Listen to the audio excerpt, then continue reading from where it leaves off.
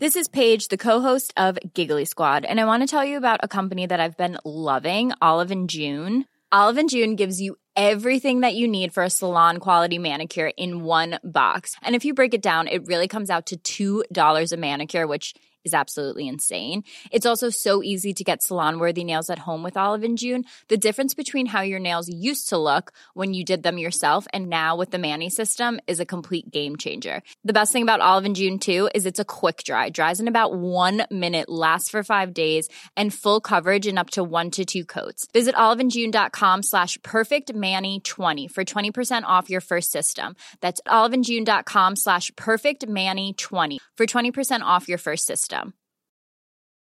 Ever catch yourself eating the same flavorless dinner 3 days in a row? Dreaming of something better? Well, HelloFresh is your guilt-free dream come true, baby. It's me, Keke Palmer.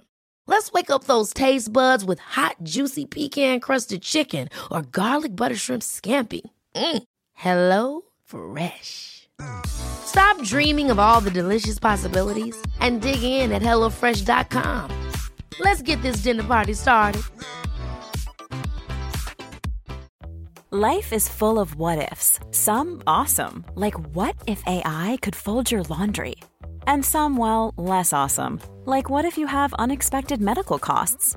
United Healthcare can help get you covered with Health Protector Guard fixed indemnity insurance plans. They supplement your primary plan to help you manage out-of-pocket costs. No deductibles, no enrollment periods, and especially no more what-ifs. Visit uh1.com to find the Health Protector Guard plan for you.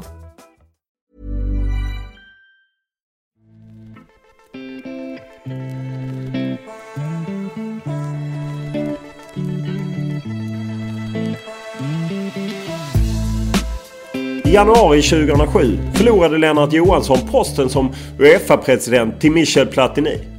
Under de följande 10 åren har svensk fotboll saknat en representant i maktens boningar när det gäller fotboll.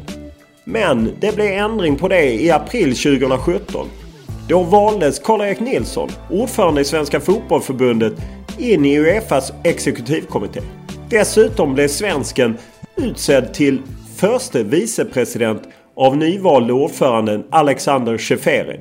Det betyder att Nilsson, som för 5 år sedan ersatte Lars-Åke Lagrell som ordförande i Svenska fotbollförbundet, nu är en av världens mäktigaste fotbollspersoner. Jag träffar honom i Almedalen i en diskussion om vad han kan göra för att FIFA och UEFA ska tvätta bort en del av de skamfilade ryktena. Och vi avhandlar naturligtvis en hel rad andra ämnen när vi träffades på en scen i Almedalen.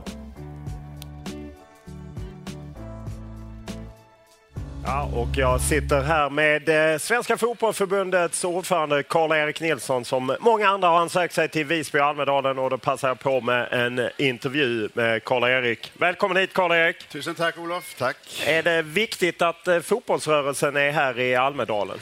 Ja, ibland lite kluven till det där, men vi har ju en stor dag med idrotten på onsdagen, och i år är det oerhört angelägna frågor, inte minst kopplat till spelpolitiken. Så att, men jag har ju en gammal vanlig politisk bakgrund också, jag har varit här många gånger och lite med blandade känslor. Men när man väl är här är det en fantastisk mötesplats. Herregud, du träffar ju folk som du springer på ständigt på gatorna här, så att ja, men det är bra att vara här.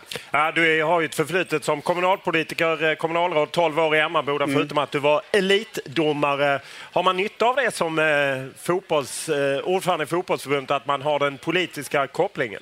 Nej, men jag tror alla ledaruppgifter, oavsett vad du har, är bra att bära med sig. De erfarenheterna har man alltid nytta av. Sen spelar det inte så stor roll vad det har varit. Men det är klart, man är ju van att fatta beslut och är ju van att vara i lite tuffa miljöer. Och som kommunalråd och fotbollsdomare får man ju inte alltid beröm för alla beslut man tar. Så att i det perspektivet är det väl ganska bra att ha med sig det som förbundsordförande också. Ja, för man får inte bara beröm som förbundsordförande. Nej, men man får mer beröm som förbundsordförande än som domare och kommunpolitiker faktiskt.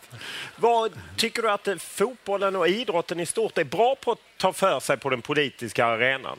Nej, det tror jag inte man kan säga. Därför att man blir inte idrottsledare för att man ska ta för sig på den politiska arenan. Man blir idrottsledare för man brinner och får ta hand om killar och tjejer i idrotten i vardagen. Och så blir några stycken sekreterare och kassörer och ordförande, och många blir tränare och några blir domare. Men sen faktiskt kommer man till en nivå som föreningsordförande där du måste ha kontakt med den lokala politiken. politiken eller med landstingspolitiken. Och när du blir förbundsordförande så måste du ha kontakter både på nationell högsta nivå och internationell högsta nivå. Så att det kommer på något sätt, men jag tror att vi skulle kunna bli väldigt, väldigt mycket bättre på att berätta vår berättelse och berätta allt goda det vi gör och på det sättet kunna kanske vara lite tuffare i dialogen också med beslutsfattare. Men så jädra långt svar på din fråga. Vi kan bli bättre, absolut. Jag brukar lite elakt säga att politiker ser man mest på hedersläktaren när det är stora matcher eller att de ska ta emot några medaljörer eller något liknande.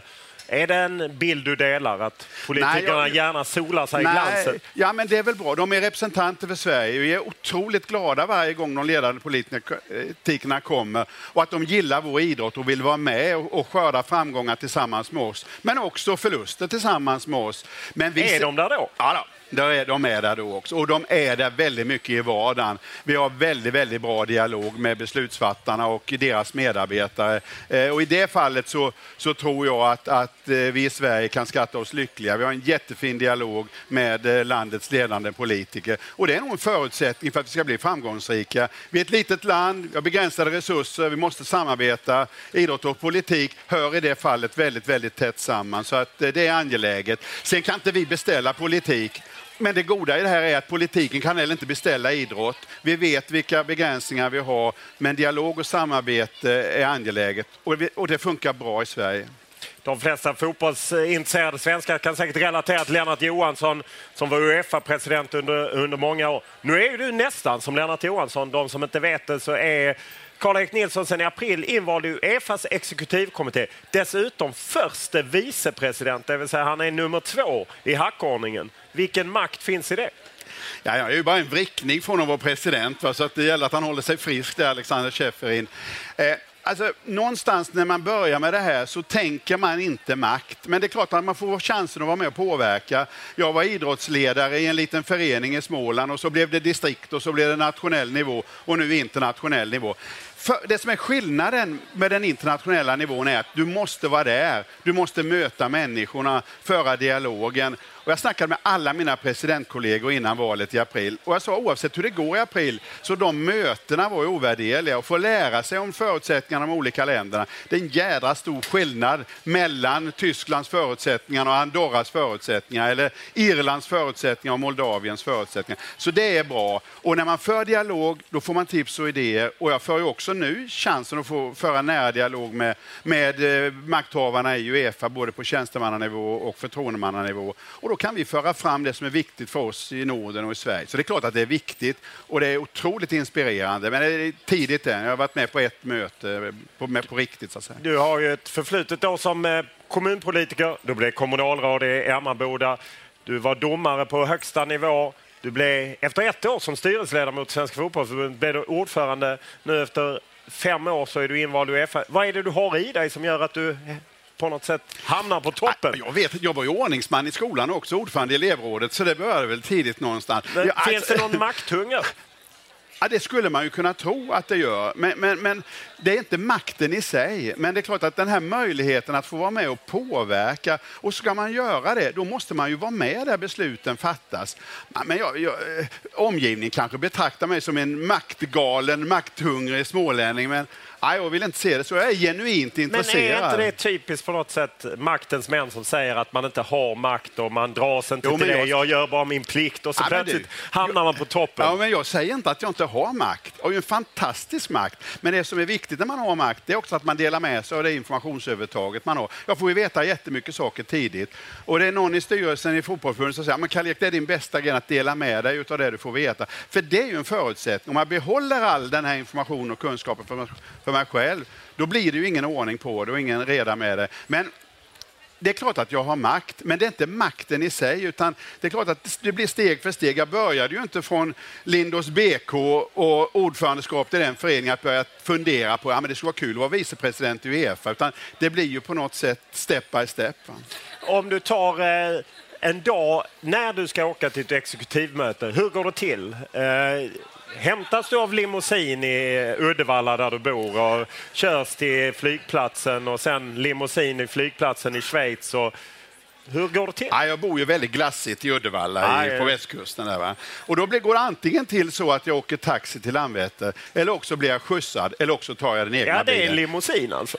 Ja, det finns en limousin. Ja, ibland är det en Ford Fiesta och ibland är det en Volvo. Eller då blir det min egen Volvo. Nej, det är klart att jag tar mig till flygplatsen. Och när jag kommer dit så beror det precis på hur många som kommer samtidigt. Är vi 4 som kommer samtidigt eller 5, ja men då är det en liten minibuss eller en pickup. Kommer jag ensam så är det en bil som kör och hämtar mig där. Och det är ganska praktiskt att slippa ta lokalbussen varje gång man kommer fram. Vad är det för hotell man bor på? Ja, det är så gott att det är en andra tider i UEFA nu. Senaste mötet vi var på bodde vi på Scandic centralt i Helsingfors. Allihopa på samma ställe. Alla åkte buss till mötet oavsett om man var UEFA-president eller om man var nationsrepresentant. Men du har sett den andra delen av UEFA? Det är klart jag har sett. Hur mycket excesser har det varit genom åren? Nej, men jag tycker att UEFA har varit mycket bättre på det här. FIFA är väldigt mycket mer världsorganet. Men totalt sett tycker jag att UEFA behandlat det här på ett rimligt sätt. Däremot så är det med den nya ledningen i UEFA åtskruvat rejält i det här. Va? Och det är inga dramatiska excesser. Men det är klart att ibland tänker man ju så här att ja, den här middagen kunde vi skurit ner lite grann på. Istället kunde det blivit något matchställ till något ungdomslag eller benskydd eller vad det nu är. Du reser dig upp och säger det då? Ja, men Alexander Schäfer, du är ju ändå hans nummer 2. Kan du säga det till honom? Ja, och det har vi ju redan pratat om. Och det är precis därför man har ändrat. Nu får man inte kring på samma sätt som man gjorde tidigare. Man åker tillsammans, man bor betydligt sparsammare. Så att det är på rätt väg. Och det genererar ju resurser.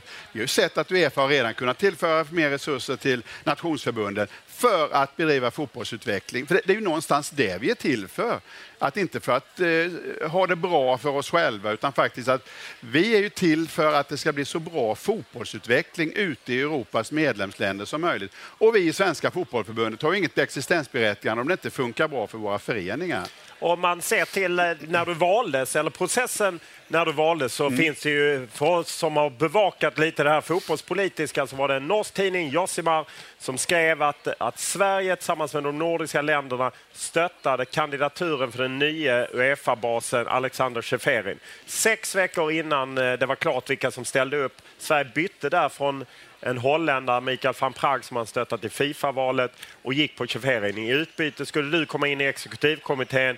Och dessutom då fanns det ett löfte om eventuellt ett nordiskt EM 2028. Du har hela tiden skrattat åt de anklagelserna. Men samtidigt, det är ju så här det går till i den här världen. Alltså Olof, där har vi ju inte samma bild. Och jag tror inte att du har den rätta bilden. Jag har respekt för den bilden och de spekulationer som media har.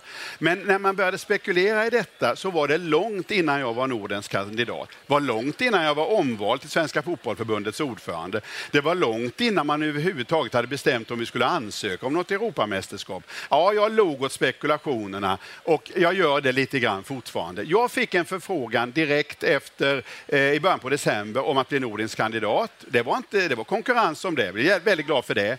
I slutet på mars blev jag vald till Svenska fotbollförbundets ordförande i 2 år till. Och sen den 5 april vald till UEFA exekutivkommitté. Och efter det mötet fick jag frågan om att bli vice ordförande. Ja, så är det ju på ytan. Men jag menar, som du vet, så är det i verkligheten. Jo, men som man vet så går det ju till med valberedning. Men hur kan du veta det? Nej, man läser ju Josimar, man pratar med folk, man pratar med van Praag när vi var i Köpenhamn. Så på något sätt är ju han inne. Han var ju själv väldigt överraskad att du hade bytt spår.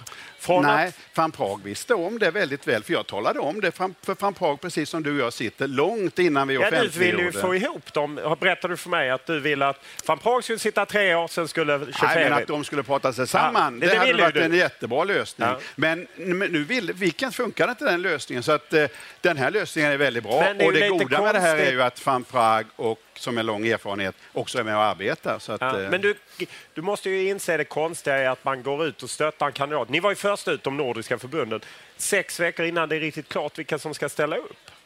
Det var så här att van Praag hade jag kontakt med tidigt på hösten och ställde frågor till honom, bland annat kopplat till FIFA, för att det blev ju en vakans där. Men då valde han att inte kandidera och då tyckte vi det var bättre att man gör en omtag, tar in en ny yngre ledare, men var väldigt gärna med på att Van Praag skulle fortsätta. Och det blev ju lösningen, en alldeles utmärkt lösning. Vi tar hänsyn till både nya krafter men också en balans då med kontinuitet med några stycken som är kvar. Så att det är god harmoni i det här. Fungerar bra och vi är nöjda. Vi har olika bilder. Ja, vi har det, Olof. Och det får vi fortsätta med. Om man tittar tillbaka så det var ju en stökig period. FIFA-skandalerna avlöste varandra. Michel Platini åkte ju dit på något sätt med en konstig betalning från Sepp Blatter. Även då var ju du tydlig med att jag hoppas han blir frikänd. Du hängde med Michel Platini, precis som många andra UEFA-länder, väldigt länge. Varför tog ni inte avstånd? Det där är ju heller inte en helt korrekt bild. För att jag träffade dig i Luxemburg i oktober. Det här är alla hoppas väl på att anklagelser mot ledare att de inte är korrekta. Men när det visade sig att de var korrekta så var de nordiska länderna otroligt tydliga med direkt att ta avstånd. Men vi tyckte heller inte att någon ska dömas ohörd. Och enligt Platini så upplever han ju att han har gjort korrekt. Han har gjort en överenskommelse. Han har fått pengar. Han har skattat för dem. Han har gjort allt rätt by the book. Vad fotbollen och fotbollens ledare tyckte att det var ett ohemult stort belopp, ett orimlig ersättning, och det var det han föll på. Om du tittar tillbaka idag, kan du känna någonting att jag borde varit tydligare, jag borde klivit fram tidigare? Jag tycker inte att det är väsentligt att kliva fram tidigare. Jag tycker man ska kliva fram när man har fakta. Där har ju du och jag olika roller. Media kan ju spekulera och vara väldigt liksom svart eller vitt. Vi behöver med våra kompisar faktiskt veta att det är korrekt innan vi kapar benen på någon. Hur och det var här vi ville göra. Att Platini, som då avstängd för all fotboll, ändå fick komma till UEFA-kongressen och på något sätt hålla ett avskedstal? För mig tycker jag det är lite konstigt. Det tycker jag också var fel. Varför blev det så? Det vet inte jag. Men du sitter ju nära med... Ja, i det fallet var jag i september i fjol en av 55 medlemsländer på plats. Reser dig då upp och säger att vi från Sverige protesterar mot detta? Nej, det var ingen så, utan med respekt för det setup som var. Han kom in, höll ett kort anförande och gick ut. Så accepterade vi det. Men om man ska förändra någonting måste man väl protestera? Ja, då får man protestera med rätt saker. Det handlade om 30 sekunders tack för lång och trogen tjänst och så gick han ut genom dörren. Och 17 miljoner av Sepp Blatter. Ja, det är klart. Men den har vi väl protesterat rätt kraftigt mot. Ja. Och han har ju faktiskt fått lämna ett uppdrag. Men att han får säga hej då till sina kamrater, det tyckte vi var rimligt när det blev den setup det blev. Kommer Sverige under din ledning nu när de fått en position ta ännu tydligare ställning internationellt sett? Ja, det är ju vår absoluta förhoppning att vi tillsammans med de nordiska länderna ska göra det. Vi har börjat redan rätt rejält. Det har gjort stadgeförändringar där vi har varit med i ett utvecklingsarbete. Vi har tagit ganska tydlig ställning också när det gäller bland annat VM i Qatar och varit på plats där. Vi har tagit också initiativ när det gäller satsning bland annat nu. UEFA gör en stor satsning på damfotboll, Together We Play Strong.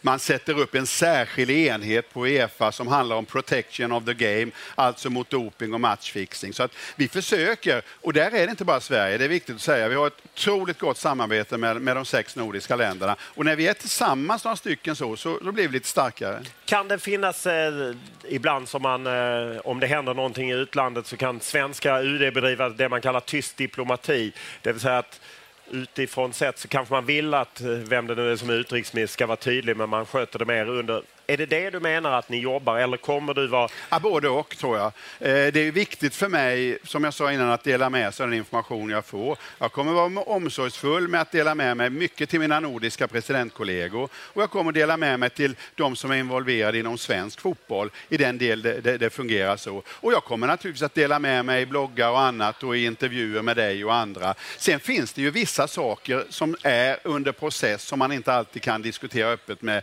beroende på vad man befinner sig i processen. Men öppenhet och transparens och det svenska sättet att resonera de här frågorna, det är något vi har med oss allihopa, och där är vi ju överens i de nordiska länderna. Så att så mycket det går kommer vi dela med oss av. Öppenhet, vad får man för att vara vicepresident i UEFAs exekutivkommitté? Jag hoppas att få veta det vid septembermötet, för det finns nu en oberoende grupp med representanter helt utanför fotbollen som sitter i någon form av arvodeskommitté och ska redogöra för både de högsta tjänstemännens ersättningar, exekutivkommitténs ersättningar, presidenter och vicepresidenter. Vet du vad det hamnar på? Nej, jag vet faktiskt inte det. Jag vill inte spekulera heller. Det kommer ni att få veta, garanterat. Jag kommer tala om det för dig, Jonas. Ja, det är bra. Du ringer mig direkt för det. Vad du kan få veta också är att för att det inte ska finnas någon risk att jag uppbär ersättning på 2 håll samtidigt, så kommer jag från 1/8 att gå ner med halv ersättning från Svenska fotbollförbundet. Och den ersättningen möjliggör ju för att någon annan kan jobba lite mer. Ja, för du har ju varit heltidsarvoderad som ordförande. Det var ju inte Lars-Åke riktigt på samma sätt de sista åren. Nej. I varje fall. Har det varit rimligt att du är heltidsarvoderad? Ja, jag tror det. Jag tror att det är nästan omöjligt att kombinera. Du hade 2 basbelopp i månaden och runt 1 miljon. Jag har det fortfarande till 31 juli. Och då avstår du alltså hälften för att så mycket pengar kommer komma in från UEFA? Eller kanske mer? Jag tror att det kommer in mer från UEFA. Jag tror att jag kommer se. Ja. Det är otroligt mycket för en som har jobbat inom idrotten, där man i de allra flesta fall får lägga till pengar för att få vara förmån att vara idrottsledare. Är det otroligt bra betalt? Hur känns det?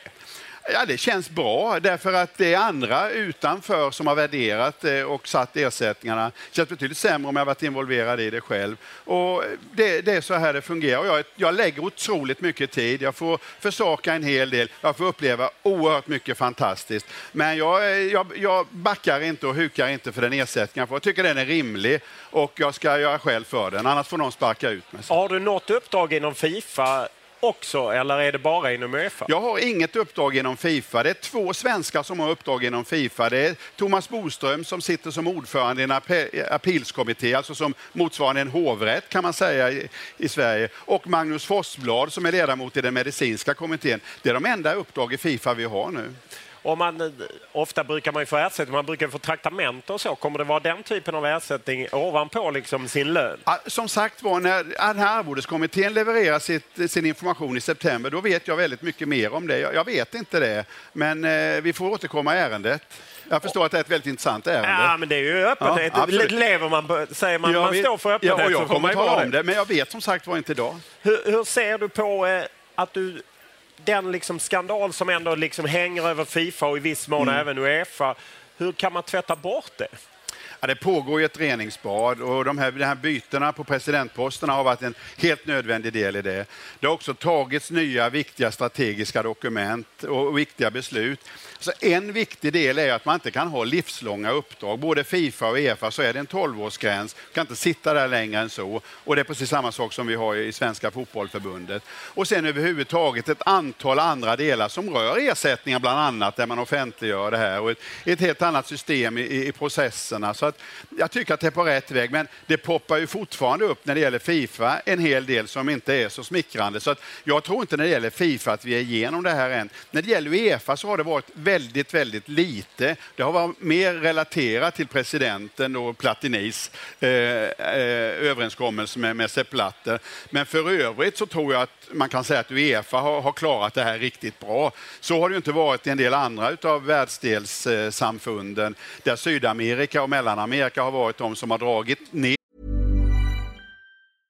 This is Paige, the co-host of Giggly Squad, and I want to tell you about a company that I've been loving, Olive & June. Olive & June gives you everything that you need for a salon-quality manicure in one box. And if you break it down, it really comes out to $2 a manicure, which is absolutely insane. It's also so easy to get salon-worthy nails at home with Olive & June. The difference between how your nails used to look when you did them yourself and now with the Mani system is a complete game changer. The best thing about Olive & June, too, is it's a quick dry. Dries in about 1 minute, lasts for 5 days, and full coverage in up to 1 to 2 coats. Visit oliveandjune.com/perfectmani20 for 20% off your first system. That's oliveandjune.com/perfectmani20 for 20% off your first system.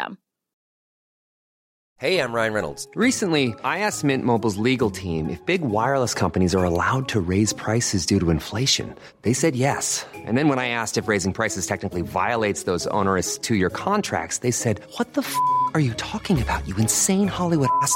So to recap, we're cutting the price of Mint Unlimited from $30 a month to just $15 a month. Give it a try at mintmobile.com/switch. $45 up front for 3 months plus taxes and fees. Promo rate for new customers for limited time. Unlimited more than 40 gigabytes per month. Slows full terms at mintmobile.com.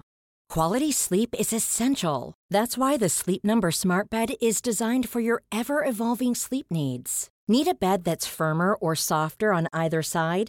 Helps you sleep at a comfortable temperature? Sleep Number Smart Beds let you individualize your comfort, so you sleep better together. J.D. Power ranks Sleep Number #1 in customer satisfaction with mattresses purchased in-store. And now, save 50% on the Sleep Number Limited Edition Smart Bed for a limited time. For J.D. Power 2023 award information, visit jdpower.com/awards. Only at a Sleep Number store or sleepnumber.com. Fifas rykte allra värst. Om man ser till FIFA utifrån sett kan man ju uppleva att det läcker väldigt mycket kring FIFA och att Gianni Infantino, nye FIFA-basen, tidigare generalsekreterare i UEFA, att han verkar vara inblandad i en maktkamp kanske med de som funnits i FIFA tidigare. Det är mycket diskussioner om han står inför den etiska kommittén eller inte. Och så. Hur ser du på det? Det är inget bra att inte man reder ut de här sakerna. Men man ska också vara medveten om att det finns naturligtvis väldigt många i organisationen som fortfarande är lojala med den förre presidenten. Så att det kommer säkert att bli en hel del förändringar ytterligare. Infantino och den nya ledningen har gjort stora förändringar i FIFAs administration som har nog förmodligen varit helt nödvändiga.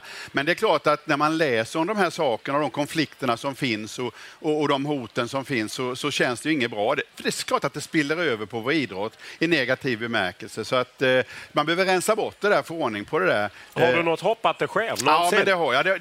Det går ju i rätt riktning. Va? Men jag tror att under den här resans gång så får man nog räkna med att det kommer åkas i diket någon gång emellanåt och kommer dyka upp nya saker. Men vi tycker att det är på rätt väg, det tycker jag. Rysslands VM kommer ju aldrig flyttas ett år. Man har redan klarat av ett för-VM. Hur känner du inför att Ryssland ska ha ett VM? Jag tycker båda de besluten som togs 2010 togs på dåliga underlag och dåliga grunder. Ja, och mutor det var ju både Ryssland och Qatar. Nu är det ett annat system, mer teknisk värdering. Kongressen ska fatta besluten. Man har tagit äntligen hand om det som är arbetsrättsliga och mänskliga rättigheter i förarbetena, vilket var bristfälligt 2010. Och vi har ju också blivit drabbade av det här när vi har fått förfrågningar om att arrangera internationella övningar åt FIFA och sen så plötsligt har det hamnat någon annanstans. Så att, nej, den strukturen har varit undermålig och där har jag hopp inför framtiden. Men så länge vi kommer ju att få leva med den här bekymret kring Qatar tills VM är över 2022 så hoppas vi verkligen att man slipper det här i framtiden och att 2026 och 2030 blir andra diskussioner. Man talar ju väldigt negativt om FIFA, inte minst, men även internationella organisationer. Men vad är skillnaden? Det förekommer ju sådana här saker inom FN. Många internationella organisationer så förekommer det ju korruption eller olika typer av oegentligheter. Hur ska man komma åt det? Alltså naturligtvis vara oerhört noggrann med de pengar som finns. För huvudskälet till att de här problemen finns är att vi har stora delar av världen med gigantisk fattigdom. Fotbollsförbund i Afrika och i delar av Asien och Mellanamerika som i princip bara lever på de resurser man har fått från FIFA. Och där det finns pengar och där det finns stor fattigdom, där finns det naturligtvis stor risk för att man inte håller isär det som är mina pengar och det som är andras pengar. Så en mycket, mycket större noggrannhet där, men också en stor solidaritet att vi som kommer från en lite rikare delen av världen också hjälper de här fattiga nationerna för att bygga upp en bra verksamhet. För fotbollen kan ju vara det som räddningen i livet för många små killar och tjejer i delar av världen där det inte finns något annat att glädja sig åt. Så att på det sättet är det görs väldigt mycket gott, men en del makthavare har inte skilt på den egna plånboken och det som är fotbollskillarna och tjejernas rättmätiga medel. Och det måste man ha kontroll på. Men att tro att vi ska sudda bort problematiken helt och hållet kring de här frågorna kopplat pengar och fattigdom, jag tror tyvärr inte det, men vi måste vara noggranna i de styrdokument och de styrsystem vi har. Och så måste vi vara solidariska. Det visar sig att bland annat nordkoreanska slavar hade varit med och byggt i VM-anläggningar i Ryssland, och det talas ju ofta om bristen på mänskliga rättigheter bland de som konstruerat saker i Qatar inför VM. Hur Hur aktiva är du? Eller hur aktiv är du i den frågan? frågan? Vi har jobbat tillsammans de nordiska länderna och vi var igång och tillskrev FIFA direkt när det här blev känt i april månad. Och FIFA har lovat att undersöka det ordentligt med ryssarna. Där började ju timglaset rinna ut därför att de här arenorna är i princip klara snart. Det gäller 2022. Qatar har ju varit på plats, de nordiska länderna. Vi har träffat företrädare där. Vi har jobbat ihop med Byggnadsarbetarförbundet både nationellt och internationellt. Och vi har träffat byggnadsarbetare. Och det som är fascinerande i mötet med byggnadsarbetare där nere, man skulle kunna tänka sig att de säger så här att nej, men kom inte hit, ni liksom ger den här regimen stöd.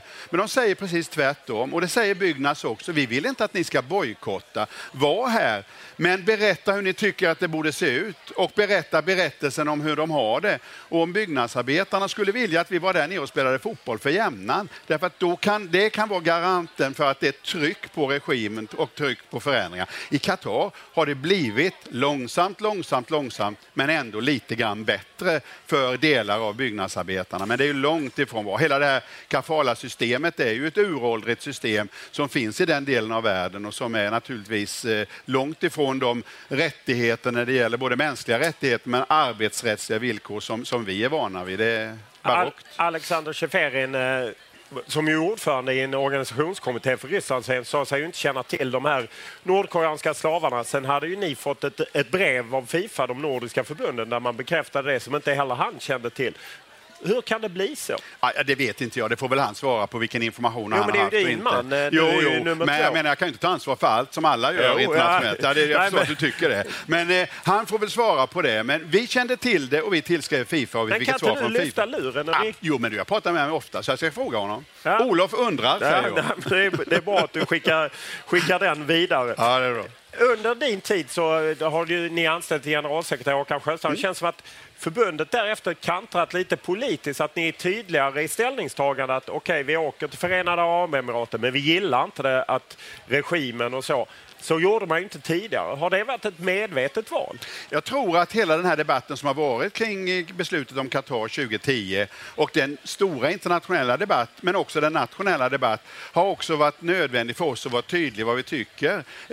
Därför att det är klart att åker vi dit måste vi också vara beredda att tala om vad vi tycker om de områdena vi åker till. Men när vi också har hört hur både intresseorganisationer och byggnadsarbetare på plats vad de säger, så förstår vi också att vi kanske kan göra skillnad genom att åka dit.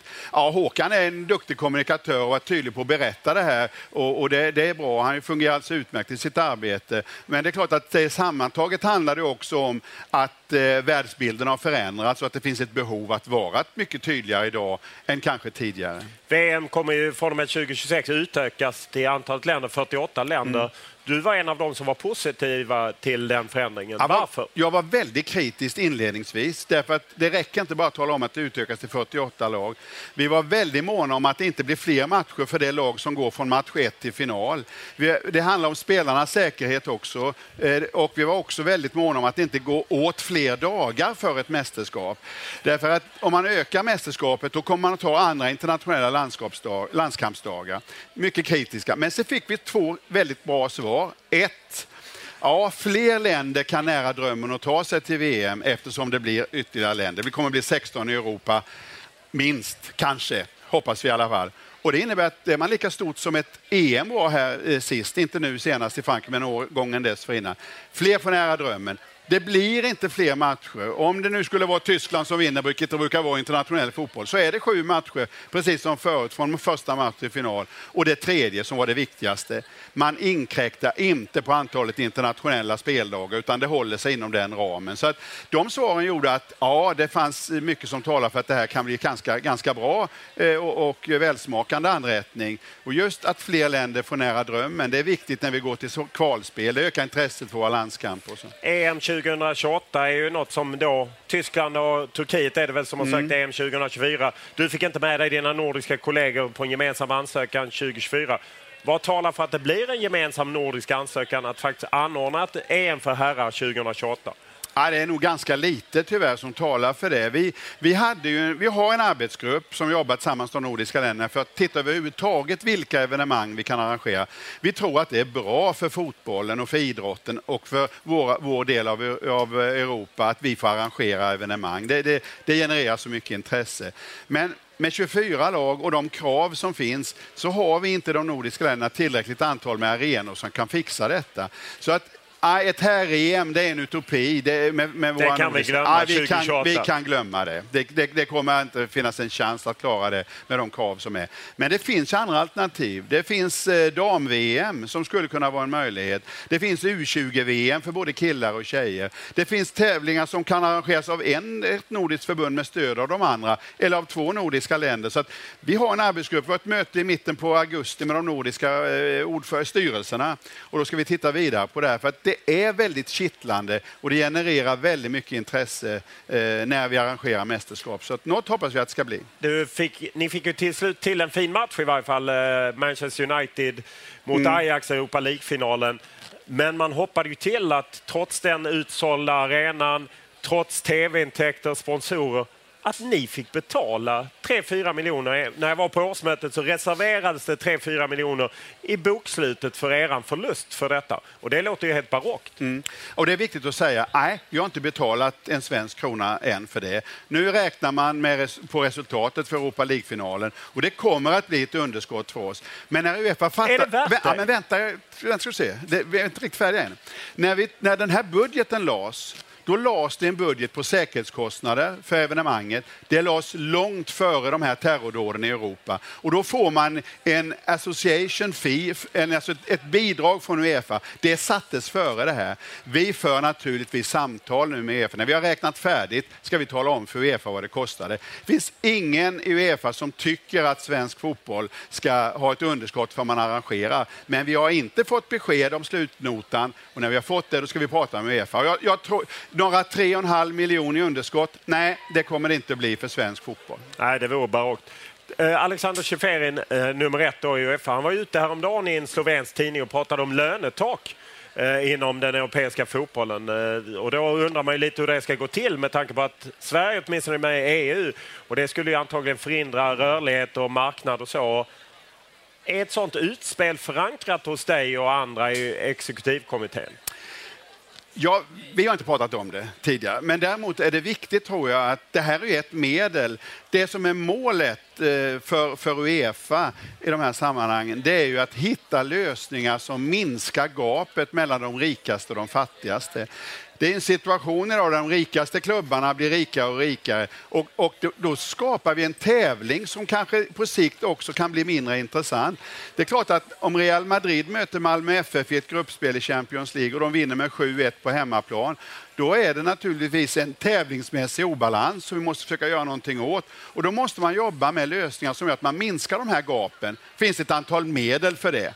Ja, det här kanske var ett medel, ett utspel. Men jag tror att framförallt var nog Alexanders ambition att jag säger något för att få igång en debatt om det egentligen som är den viktigaste frågan. Nämligen att minska gapet mellan rika och fattiga så vi får en bra tävlingsbalans. Men har vi en obalans också i det här så påverkar det också de nationella ligorna och det påverkar också nationsförbunden så att på sikt kan vi få en obalans där också så att den där solidariteten också inom Europa och att minska gap mellan rika och fattiga den är förbaskat viktig att ta Men i. svår. Den är jättesvår. Har du några tips? Nej, tyvärr tror jag det känns som att det går mot mer amerikansk idrott ur det aspekten att det blir mer. Ja, men det är så stor skillnad. Att det är samma lag alltid i Champions League på våren. Ja, och jag tror inte att det är bra. Alltså, man ska för Ajax var det oerhört stort att komma och spela Europa League-final. De har törstat efter framgången. Ajax var ju ett sånt där lag som var med långt fram i Europacuperna förr också. Jag tror att många har svårt att tänka sig att Ajax skulle spela en Champions League-final. Men vi måste ha en dröm. Lagen måste kunna känna att man har dröm och kvala in till gruppspel. Så därför är den här frågan jätteviktig. 5 år har du suttit som ordförande i Svenska Fotbollförbundet. Jag har inte suttit så länge som jag sitter här nu. Nej, inte man får springa mycket. Vad känner du att du har uträttat sedan du tog över efter Lars-Åke Lagrell? 5 år är ju ändå rätt lång tid. Du får ju max sitta i 12 och du har sagt att det kanske bara blir 10. Nej, det har jag sagt. Och jag kom ju in i styrelsen ett år innan, 2011, så att 2023 är absolut sista året. Och jag tycker det är bra därför att man behöver ha rotation på de här uppdragen. Det är bra. Det är likadant FIFA och UEFA.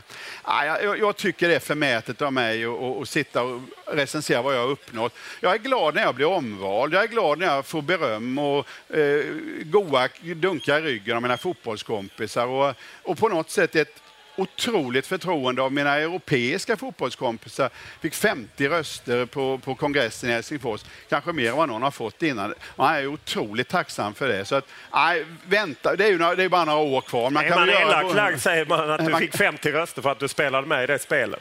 Ja, det så kan man göra om man är elak. Om man är mer godmodig kan man ju säga att men uppenbarligen har de förtroende för den här killen och det är därför de röstar på honom. Jag väljer att se det så. Jag är inte så elak som du är, Olof. Nej, jag är inte så elak heller. Du pratar väldigt mycket om öppenhet, men jag som ändå granskat svensk fotboll väldigt länge, jag kan ju känna att det inte finns så mycket öppenhet och att på ett årsmöte så är det inga frågor för att man har haft ett förmöte 2 dagar innan, en dag innan, där man har gått igenom de brännande frågorna. Det känns inte som att hela rörelsen andas öppenhet. Ja, det du beskriver är ju inte den korrekta bilden. Jag håller med dig om att årsmötet är lite av examen. Va? Det är varför har ni ett förmöte? Nej, men det är inte vi som har förmöte.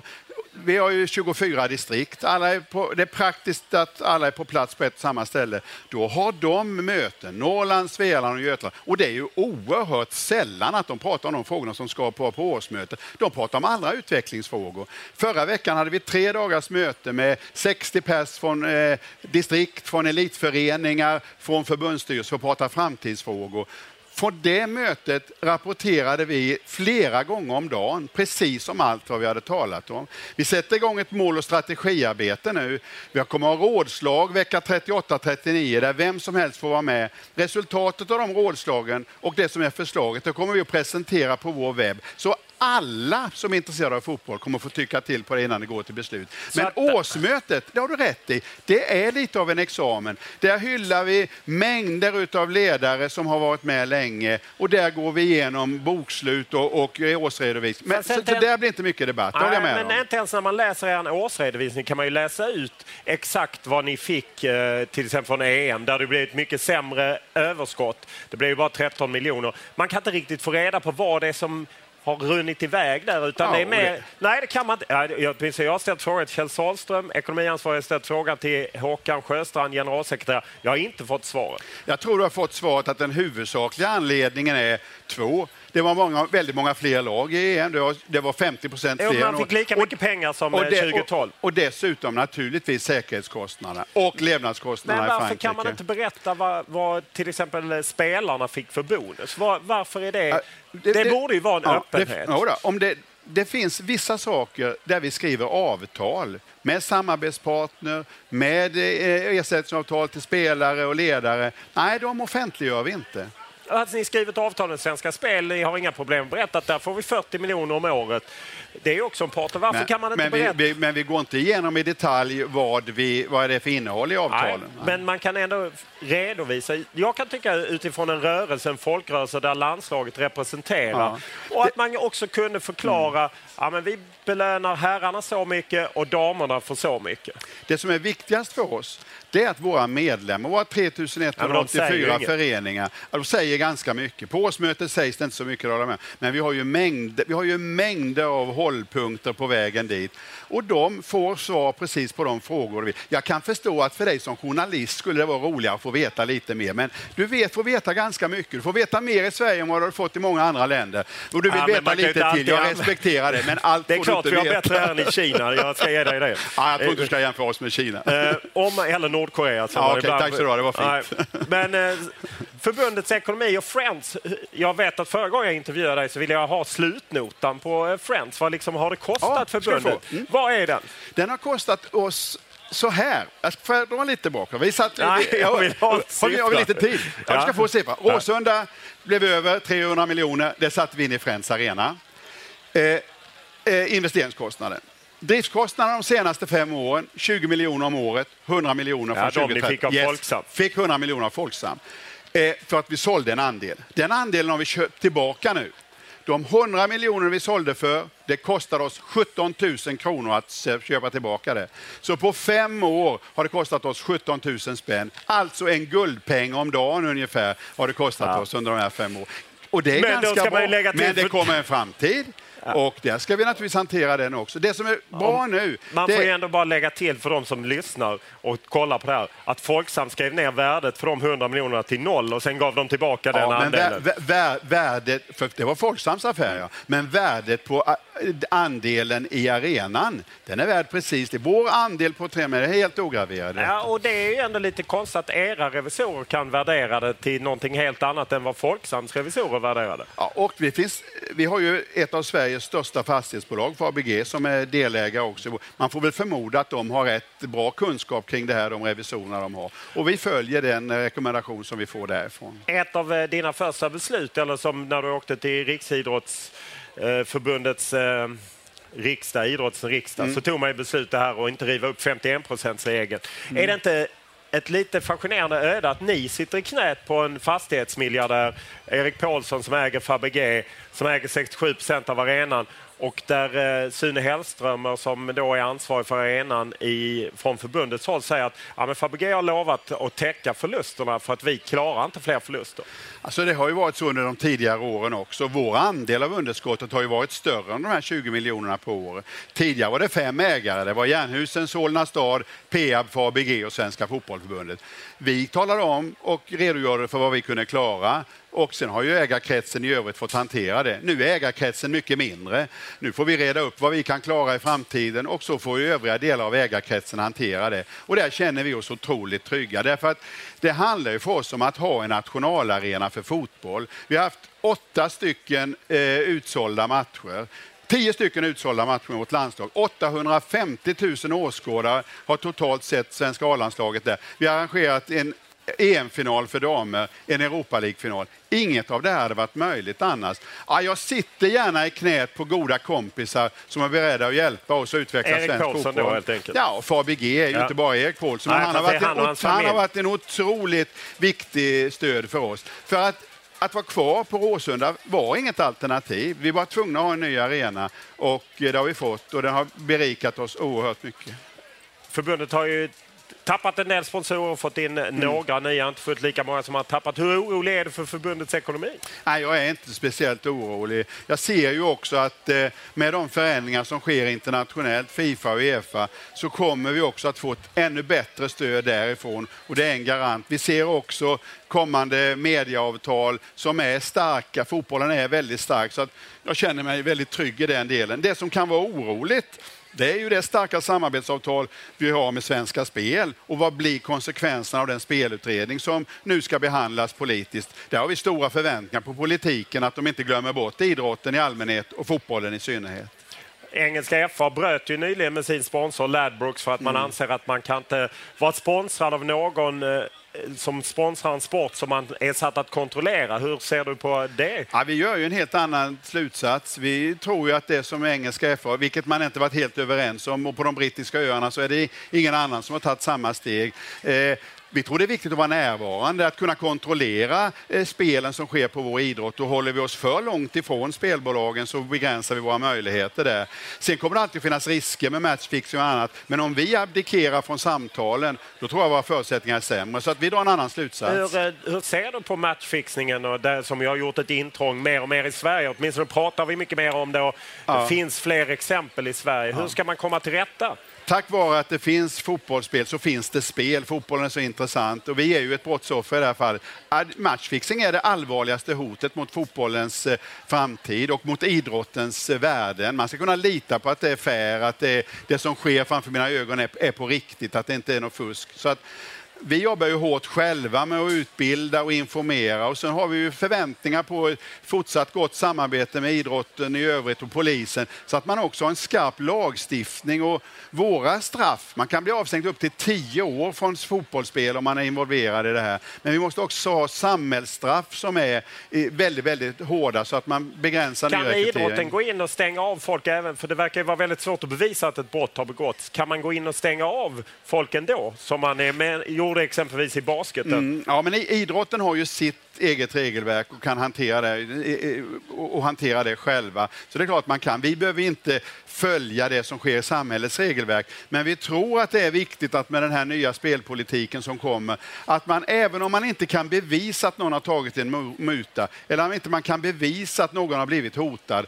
så måste man kunna bara lagföra någon med det faktum att man har försökt manipulera en match. Och här var vi förväntningar. Och vi har ju också fått positiva signaler från regeringen om att man kommer att skärpa lagstiftningen kring matchfixing.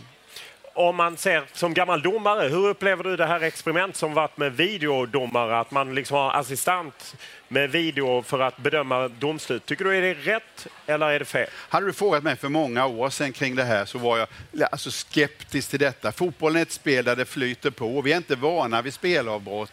Det finns en säkerhetsrisk med en fullsatt läktare om det ska vara massa avbrott. Jag var orolig för konsekvenserna av det.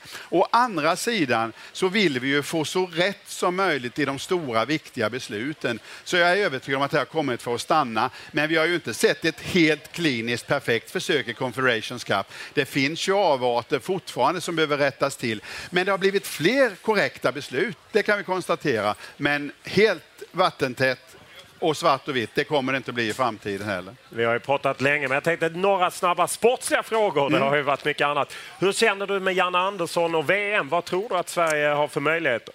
Du, om någon hade sagt till mig att vi skulle ha den positionen vi har i gruppen efter att ha mött Frankrike 2 gånger, då hade jag inte trott på det ett ögonblick. Och jag var själv mer i tanke av att vi måste se och lära oss se långsiktigt. Men nu har vi ju drömmen. Vi har ju faktiskt chansen att ta oss till VM.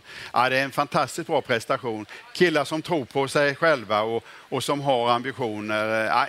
Jättespännande höst, men jättesvårt fortfarande. Pia Sundhage står inför ett EM lite längre fram i sommar. Vad talar för en svensk medalj? Ja, de är bra när det blir till mästerskap. Vi tog ett OS-silver senast, vi tog EM-brons hemma. En liten svacka VM 2015.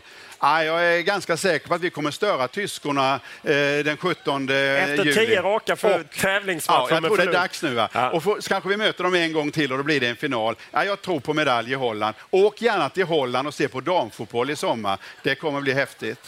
Stort tack för att du tog dig tid att komma hit och uppskattar det. Trevligt. Tack så bra. Tack.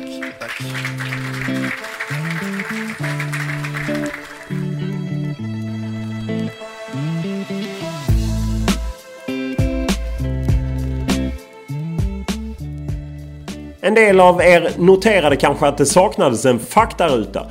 Och det beror delvis på att Karl-Erik Nilsson har varit med tidigare och gjort en faktaruta. Och dessutom så är det så att intervjuerna på scen i Almedalen är tidsbegränsade. Och därför så valde jag att fokusera på andra frågor än på faktarutan. Podden rullar vidare till och med den 17 juli och sen är det ett uppehåll fram till. Ever catch yourself eating the same flavorless dinner 3 days in a row? Dreaming of something better? Well, HelloFresh is your guilt-free dream come true, baby. It's me, Keke Palmer. Let's wake up those taste buds with hot, juicy pecan-crusted chicken or garlic butter shrimp scampi. Hello Fresh. Stop dreaming of all the delicious possibilities and dig in at HelloFresh.com. Let's get this dinner party started. When you drive a vehicle so reliable it's backed by a 10-year, 100,000-mile limited warranty, you stop thinking about what you can't do and start doing what you never thought possible. Visit your local Kia dealer today to see what you're capable of in a vehicle that inspires confidence around every corner. Kia, movement that inspires. Call 800-333-4KIA for details. Always drive safely. Limited inventory available. Warranties include 10-year 100,000-mile powertrain and 5-year 60,000-mile basic. Warranties are limited. See retailer for details. I slutet av augusti. Tack för den här veckan.